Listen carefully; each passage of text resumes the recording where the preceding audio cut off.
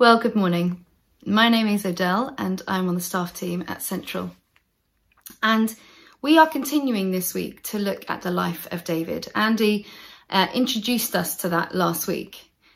The title of this morning is We Are Not Afraid. And I don't know when you hear that title what it makes you think or feel. Maybe for some of you, you think, yeah, I'm not afraid of anything. And others of you think, I feel afraid all the time right now, particularly in the situation and the season that we are in. This morning, we are going to be hovering around some verses in the Bible, and it's a very familiar story. But my hope and prayer is that even though this story is familiar, and you may well have heard these verses a number of times, that actually you will receive and hear a powerful, fresh revelation from God today. So why don't I pray before we open God's word together? Heavenly Father, I thank you that we can come together online. May our hearts and our minds be open to hear from you this morning, we pray. Amen. If you want to turn in your Bible to 1 Samuel 17, you are very welcome to, but it will also come up on the screen. So we're going to start at verse 20 through to 23. Early in the morning, David left the flock in the care of a shepherd, loaded up and set out as Jesse had directed. He reached the camp as the army was going out to its battle positions, shouting the war cry. Israel and the Philistines were drawing up their lines facing each other. David left his things with the keeper of the supplies, ran to the battle lines and asked his brothers how they were. As he was talking with them, Goliath, the Philistine champion from Gath, stepped out from his lines and shouted his usual defiance, and David heard it. Now let's just have a bit of background and context to the start of this story. David, who we know from Andy, had been anointed to be king one day. But right now, Saul is still king. And David has two roles. He is an armor bearer for Saul the king, which basically means when Saul is having a bad day, he contacts David. David comes and plays a beautiful tune on his lyre, which is a U-shaped harp, for any of you that didn't know, and that calms Saul down. So he's very familiar with the royal court and all that goes on within that space. But the other role that David has is he's a shepherd, and he is a tough, wild man, very much at home on the hillside, tending and looking after the sheep. But when he receives this call from his father to go, he reacts and responds immediately. When he goes to where his brothers are, what's really significant is he reads the situation very quickly. His brothers, along with the Israelites and Saul, are crippled by fear. Fear of the Philistine army, fear of the giant and the giants that they're facing. Saul is the one that actually, in his role, should have been ready to challenge and to come up against that giant. But as Philip Keller puts it, Saul is too terrified, and as a result, his followers have become like their leader. This is something that has occurred because Saul has stopped focusing on doing things in God's strength, and he's trying to do it on his own and getting nowhere. If we look at ourselves, aren't we at times faced by situations, maybe every day for some of you, that bring fear and anxiety, where we feel and look like the Israelites and Saul?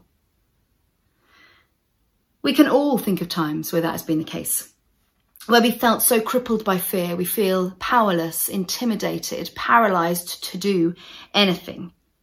But David shows us a different way, and he is the one who points us to Jesus. Now, I remember a time when I was driving back to university. I was driving back in my red Fiat Uno. Yes, I am that old. And I'm doing a familiar drive. I've done it many times before, done it in the daytime, done it in the evening. Wasn't fazed by that at all. I liked this route. It was like more kind of cross country, no street lights, very limited phone signal. Driving along, no problem at all, when suddenly my car stops Try the ignition, won't work. Try anything I can. In that moment, I feel pretty fearful. I have one of those internal conversations with myself, I'm hoping I'm not the only one that does that, where I end up saying to myself, what am I going to do? I can't just stay here. Anyway, in that moment, as I'm sitting there and feeling quite fearful and anxious, suddenly there's a on my window, and all I can see is a torch and two eyes looking at me. In that moment, I feel petrified. All manner of things go through my thoughts and in my head and in my heart at that moment. I am so paralyzed by that fear, I can't even wind down my window to be able to speak to the person that is there. And what felt like an eternity was probably only a few moments. But I had to show real courage to be able to wind down my window. Yes, it was an old car, no electric windows. To just that much to be able to say hello to the person that was there. And what greeted me was a man who was a farmer in the local area, a very thick accent. I won't try and do it, don't worry. Who said to me, you can't stop there, love. Now, of course, I knew I couldn't stop there, but I didn't know how to get out of the situation. Long story short, he called the AA. He calmed me down. He said to me, sit there, don't move, only open your window a little way.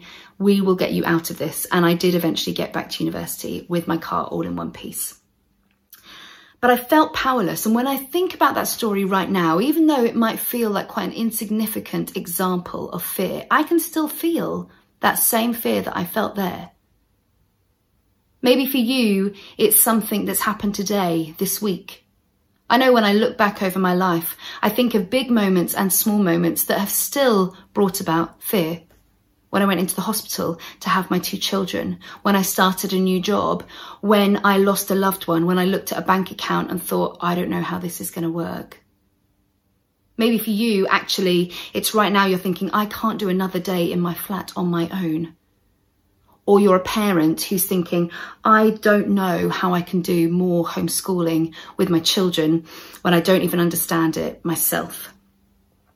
Whatever it may be, we can take hope in the fact that just like the Israelites, David was encouraging them to look to God, and we can do the same thing. And it's through that that we can then have courage to be able to step out of those moments of fear. Our influence needs to be when we feel afraid to come to Jesus, to come to him. Lockdown is really hard. This season that we're in is really hard. Maybe compared to some people in other parts of the world, it's not as hard, but right now, for a number of us, it feels really tough. And I was talking to a friend about that the other day, and I said, I don't know how people get through it without Jesus. Because over these last few 8 weeks, on some days, that has been the only thing that has enabled me to keep getting through it and to keep pressing on and persevering. Maybe that is why we are hearing and seeing that more people are searching on Google about prayer, joining online services and gatherings. If that's how you've come across us this morning, out of a moment of desperation where you've been typing and searching, you are so welcome. We are glad and hope that you stay with us this morning. But if we go back to this scene at the camp, what we find out in other verses is that David's brothers, when David arrived, are really embarrassed that he's there, their little brother. They haul insults at him, which could completely derail him, but it doesn't. It doesn't deter him. In fact, he is spurred on by his sense and sensitivity of God's Spirit, that he knows he needs to be there and he needs to act. And he needs to show the Israelites that actually with God they can face this very real fear. Fear is a natural human emotion. Some of us are maybe more fearers than fighters, but it's a very real emotion that all of us will face at some point if we haven't already, but many of us will have done in different ways. But David shows us and reminds us that we don't have to be slaves to that fear. Instead, we can, with God's strength, face them every single day. It goes on in 1 Samuel 17, verse 32 to 37 to say, David said to Saul, let no one lose heart on account of this Philistine. Your servant will go and fight on. Saul replied, "You are not able to go out against this Philistine and fight him. You are only a young man, and he has been a warrior from his youth." But David said to Saul, "Your servant has been keeping his father's sheep. When a lion or a bear came and carried off a sheep from the flock, I went after it, struck it, and rescued the sheep from its mouth. When it turned on me, I seized it by its hair, struck it, and killed it. Your servant has killed both the lion and the bear. This uncircumcised Philistine will be like one of them, because he has defied the armies of the living God. The Lord who rescued me from the paw of the lion and the paw of the bear will rescue me from the hand of this Philistine." Saul said to David, "Go, and the Lord be with you." I love not only the strength that David shows in this moment, but also that he speaks with such authority. Saul thinks he's totally crazy to think that he can actually face this giant. A simple shepherd boy. David's exterior would not be, the first choice when it would come to be facing this opposition. But David gives him hope when he says, in a calm and unshakable declaration of quiet confidence, he will, because he trusts that his Lord will act for him. Saul is the one that should have been the natural challenger. And instead, what happens in this moment is he almost sees an opportunity to say, "Okay, then you want to go for it, David, but by then, go for it." An easy way out for Saul. Maybe sometimes we've had moments where we have felt fear and afraid, and actually we have looked for a way to get out of it. And sometimes that is what happens. But actually, when we fight those very real emotions head on, when we face that fear, our faith grows, and our faith is like a muscle.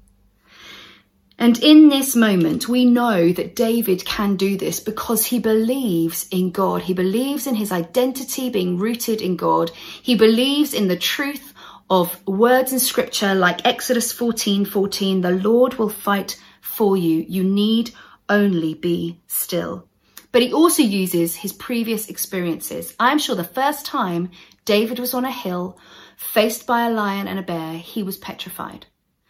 But what's interesting is that at this moment, when he comes to defeat Goliath, that has been a whole 6 years since he was anointed to actually be a king. He's still not a king yet. He has spent years learning, growing, relying on God, and those experiences are helping him and holding him in good stead. His heart's cry, David's heart's cry, is for God to get the glory through all of this.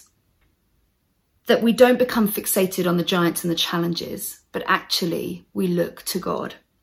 And in verse 45 to 47, David said to the Philistine, "You come against me with sword and spear and javelin, but I come against you in the name of the Lord Almighty, the God of the armies of Israel, whom you have defied. This day the Lord will deliver you into my hands, and I'll strike you down and cut off your head. This very day I will give the carcasses of the Philistine army to the birds and the wild animals, and the whole world will know that there is a God in Israel. All those gathered here will know that it is not by sword or spear that the Lord saves, for the battle is the Lord's, and he will give all of you into our hands." As we've already said, our response when we are afraid needs to be rooted in knowing who we are in God and trusting him. Something that might sound really simple, and it is quite simple, but it's not easy. And it takes day after day, sometimes week after week, of persevering, of taking that courage, of pressing on and pressing in. Eugene Peterson, in his book, The Long Obedience in the Same Direction, says that the problem with so many Christians, when they become Christians or in their faith journey, think it's meant to be easy. That's not true. It's the best life being a Christian, but it doesn't always mean that it's easy. It's hard, but it's so much easier when we actually keep our eyes fixed on God. And we remember the truth of what David is reminding us in this passage. He goes on to beat the Philistine. He goes on in verse 50. So David triumphed over the Philistine with a sling and a stone.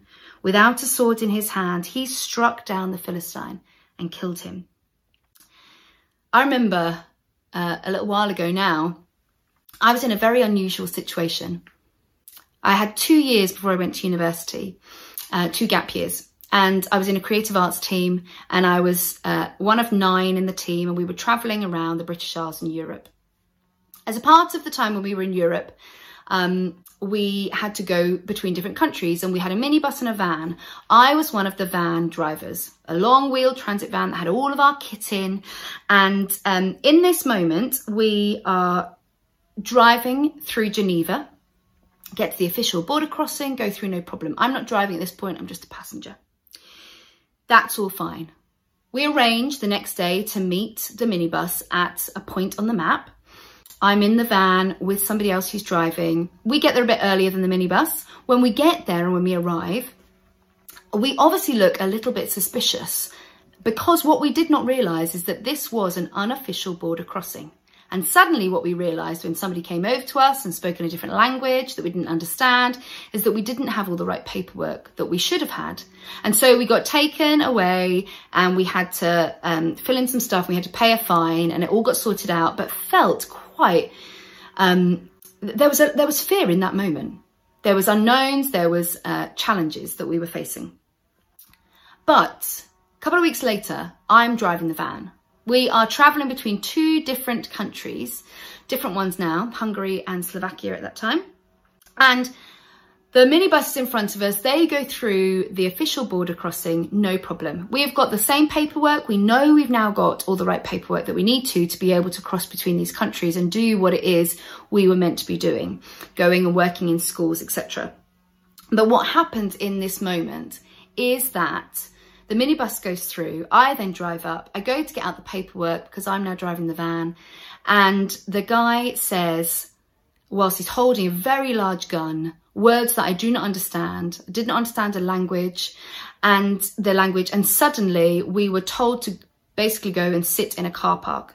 In that moment, the fear that I'd felt at the unofficial border seemed insignificant. I'm now seeing the rest of our team through high barbed wire fences and thinking, how are we going to get out of this? What are we going to do? We can't speak the language. We haven't got any money. We can't communicate with people. What are we going to do?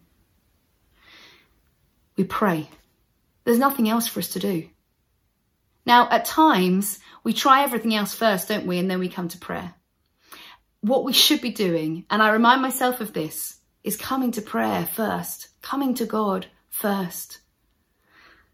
And so there wasn't any fancy language or fancy words. It was just crying out to God. How do we get through this? We trust you, but what are we going to do? And long story short, 6 hours later, and a change of the guards at that border crossing, and a sense in our spirit that we should go and reverse out of that car park and join the queue and try again, we go through no problem. I don't know what happened and why that happened, but what I do know is my faith grew in that moment. As I drew on previous experiences, as I cried out to God, as I didn't let my fear take over, but instead I gave my fear to God and I brought it to him in prayer, I suddenly had a peace in that moment and in that situation. How about us? How about you this morning? We can battle in our insecurities, maybe around our identity. We can hide, shrink down. We can face these situations on our own, or we can, like Saul was, or we can face them with God, like David does.